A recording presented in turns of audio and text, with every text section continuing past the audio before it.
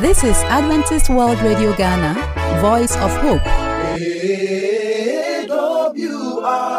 Ghana, Voice of Hope. Voice of Hope. Good day, my dear listener. Once again, you're welcome to the program Law Matters. This is Adventist World Radio, and we are here to discuss matters of the law that bother you. My name is David Ajay Amankwa, and today I'm privileged to have lawyer Clement Mafo with me. We are still trying to answer the questions that bother your mind. Last week, we discussed marriage, and then we discussed the types that are recognized under our laws. We didn't go details, and I made a promise to you that the next time we meet, we'll discuss into details the types of the types of marriages. Now is the time for us to discuss. And so I'll welcome lawyer to the studio, and then we go into this a deeper discussion of the types of marriages that we have and those that are endorsed by the Bible. Okay, lawyer, welcome once again to the studio. Thank you very much. I hope you had a good weekend, lawyer. Yes, I have. Okay, thanks to God. Lawyer, the last time we met, we were trying to answer questions on marriage, and you helped us explain the types of marriages that we have. But because of time, we couldn't go into details. And I promised the listeners that we're going to discuss that into details with the next time we met. And by the grace of God, we are here today. So today, I want us to go into details and discuss the types of the marriages that are recognized under law and what entails all the types. So first of all, lawyer, I would be happy if you could repeat what the types of marriages we have in law. Thank you very much. You remember that last week we were looking at types of marriages that we have, and I told listeners that we use the Ghanaian law as a decoy. So I was saying that we have 4 different types of marriages. So I made mention of the ordinance marriage. I also made mention of the Muhammadan's marriage. Okay. I also talked about the former customary law marriage. Then I went ahead also to state that we have one called informal customary law marriage. For the Muhammadan's marriage, as I indicated last week, it is the marriage that has been sanctioned in the Holy Quran by Prophet Muhammad. Okay. And it is by that procedure that our brothers and sisters, Muslims, do follow to marry. So all the marriages, the due marriages that have been taking place among the Muslims, the duly ones, are all called Muhammadan's marriage. Okay. Then I also mentioned the marriage by ordinance, or the ordinance marriage.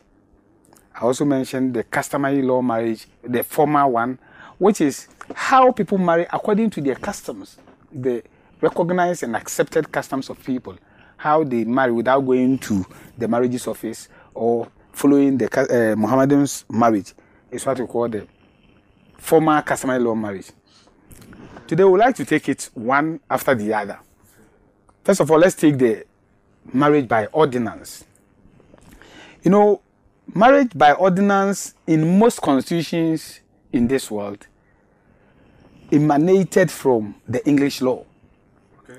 So most countries call it the English marriage, This is a marriage where the procedure, you have to first of all go to the marriages office. The marriages office, then you pick a form.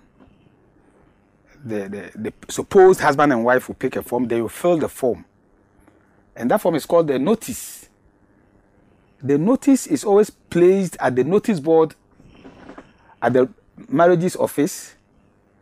The notice board within the community where you live, and the notice board of your various churches. You put them there. It says that having put it there, you have within 3 weeks to marry.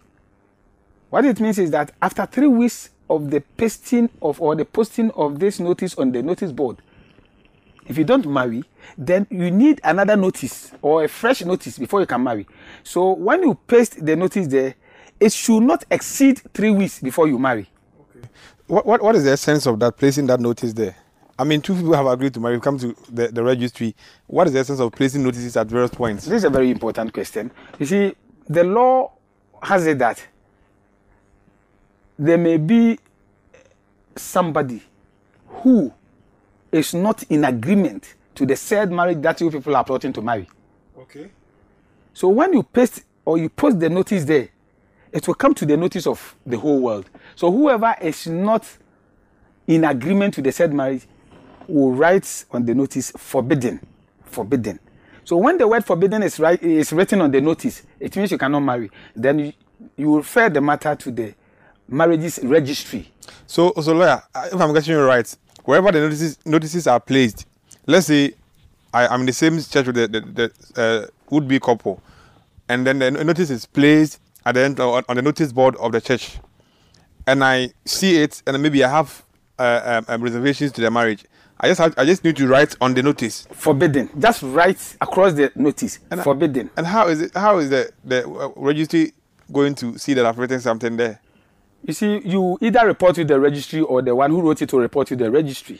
Okay. Ideally, you see, the law is so rigid that ideally all those notices are placed there by the marriages registry.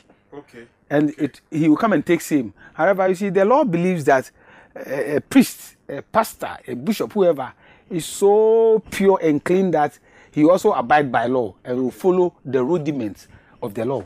Other than that, when you are marrying, the marriage registrar should follow you till the last day you will sign the marriage certificate. Okay. Before he takes the registrar's copy back. But it is because of the belief that the law has in the pastors and the priests and the bishops that they give those notices to them for them to go and do the necessary processes. So as I was saying, if the forbidden is written, the document will be taken to the marriages registry. The would-be couple will go there, then the one who wrote the forbidden will also go there. Then the registry will sit all of you down and ask and see whether or not indeed whatever reservation that person has is in fact in law and that therefore needs to be dealt with, or there is no sense in whatever he is saying.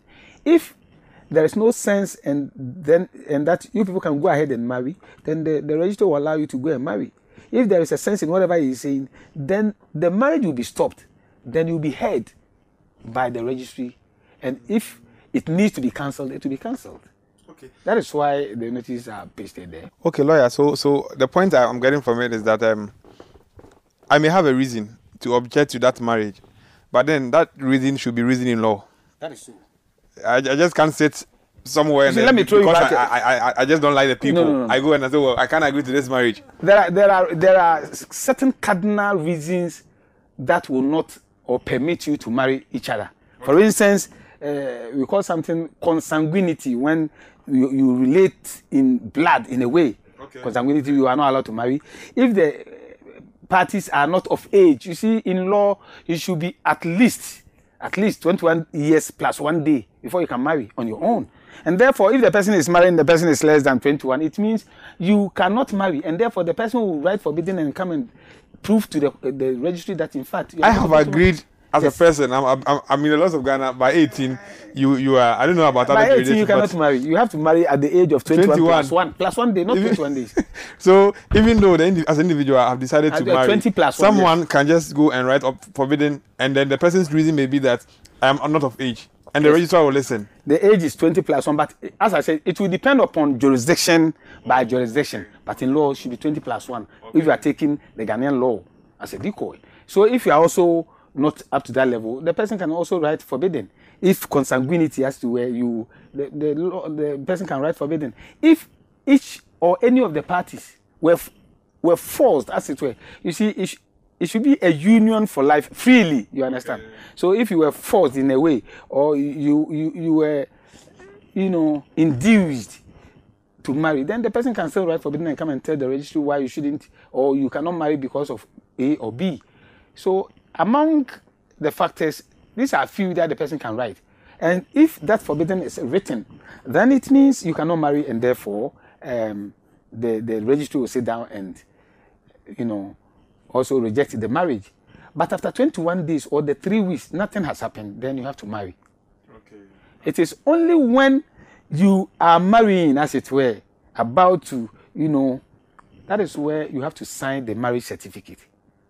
It is very interesting to know that the balloons and the champagnes and the gowns and the shoes and the best men and the best women bridesmaid that you bring to the church does not, or they do not make the marriage. It is not necessary at all. It is not necessary. It doesn't hold any water. Okay. And you have to also know that when it comes to ordinance, the marriage should be between 6 a.m. and 6 p.m. Any time beyond that, you have divorced yourself already. Oh, okay. So you should marry in the day. Yes, you have to marry within it. You can't go and hide somewhere in the night and come and tell us that in the day that you got married. We are talking about ordinance. Ordinance. Only. Okay. Then again, whoever becomes the pastor or the bishop or the father or whatever to celebrate the marriage should be a recognized, ordained, registered pastor. Okay. So you cannot bring any other body and take him somewhere, or your choir master or your church elder, because the pastor did not come, let me bless the marriage. No. He cannot. A pastor. Not just a pastor. A registered. A ordained, registered, recognized pastor. In a church that is registered under the Marriages Act or the registry. You cannot go to a certain classroom and build a certain shed, decorate the place and say you are coming to do your wedding or your ordinance marriage there. The place should be registered. Even if you are going to a certain hotel, somebody's beautiful house, somebody's beautiful gardens, that particular venue should be a registered venue under the marriages office where people can marry. Okay. And so going to somebody's beautiful house with wonderful flowers and wonderful balloons or whatever does not make it a marriage. But when you marry at a registered venue, blessed by a registered, recognized, ordained pastor, in a recognized church, then that is when you can say that you have married under the ordinance. Okay. Ordinance. So you need to get a registered, an ordained registered pastor. And also the place should also be registered. And the church should be a recognized ordained church. You see, as Africans, there are so many churches. You can even have some under certain sheds, somebody's classroom. There are people who even marry in certain hotels, certain nice houses. Let me put it that way. Now the question is whether or not the said house or hotel is registered. If it is not, then it means you have flouted the marriages law. And therefore, in your eyes, you have married. But in the eyes of the law, there is no marriage. Nothing has taken place. Nullified. Yes. Wow. So that is, summarily, that is how ordinance marriage is. And as I said, when you marry, it is between the two of you to the exclusion of all others in the ordinance marriage. What people call, in other countries, they call it white marriage. People call it Christian marriage. No matter what, we call it ordinance. Marriage under the ordinance. Very well, lawyer. So, my question is, does the ordinance marriage? We will discuss polygamy in one of our discussions, but I want to quickly look at this. Does ordinance marriage make room for polygamy? No, not at all.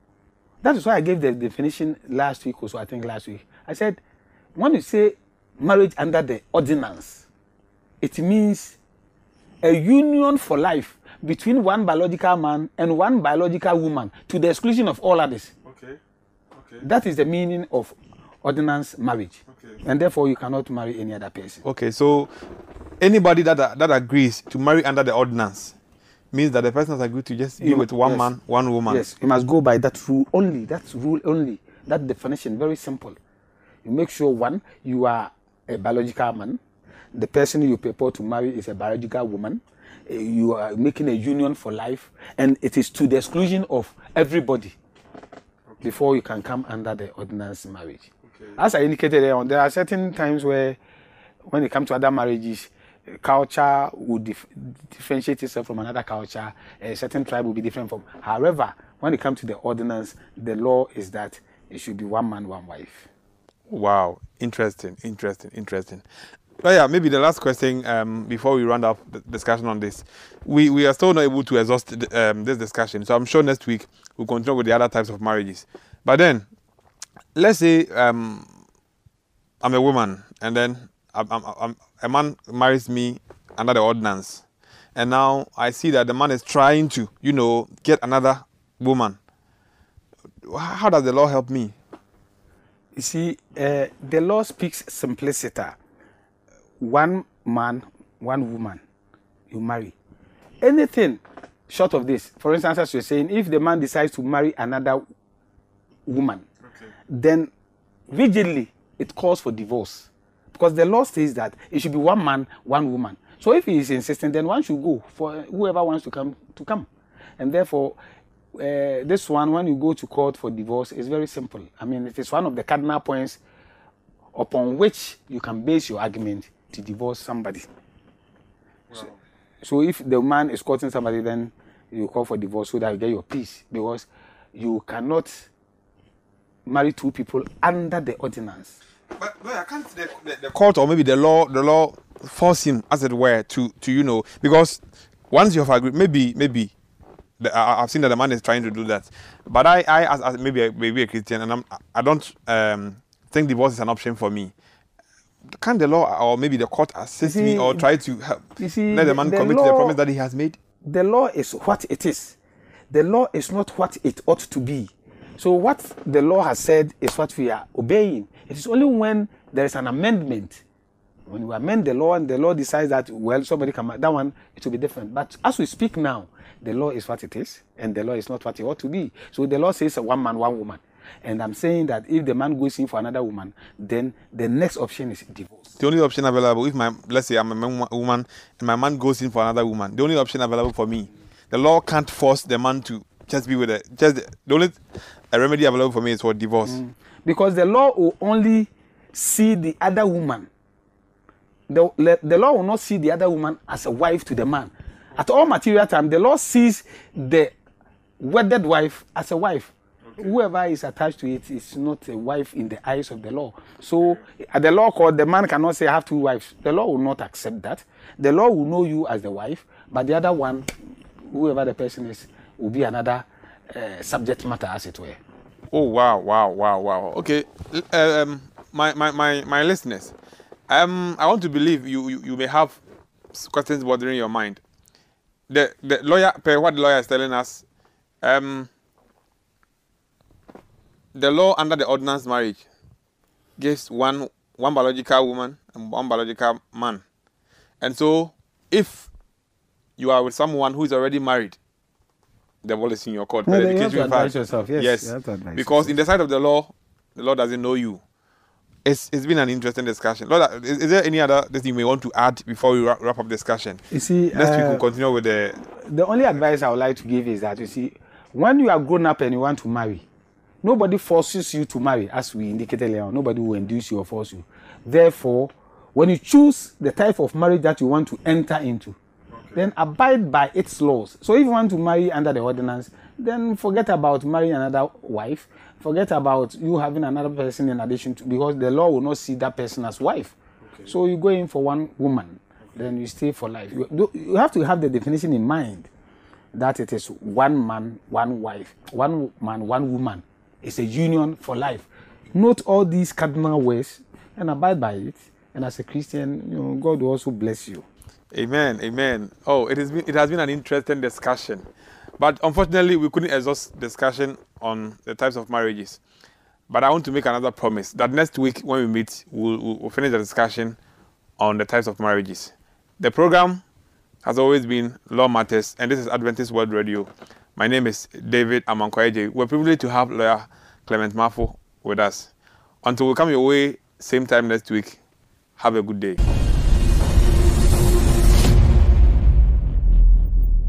Dear friend, we would like to receive your feedback, so call us on the number +233 50 15 61 849 +233 50 15 61 849. You can also email us at the address adventistworldradiogh@gmail.com. adventistworldradiogh@gmail.com. You can also write a letter to us using the postal address Adventist World Radio Ghana, Northern Ghana Union Mission of Adventists, P.O. Box KS 17564, Edum, Kumasi, Ghana, West Africa. We have another segment for you, and that is Present Truth.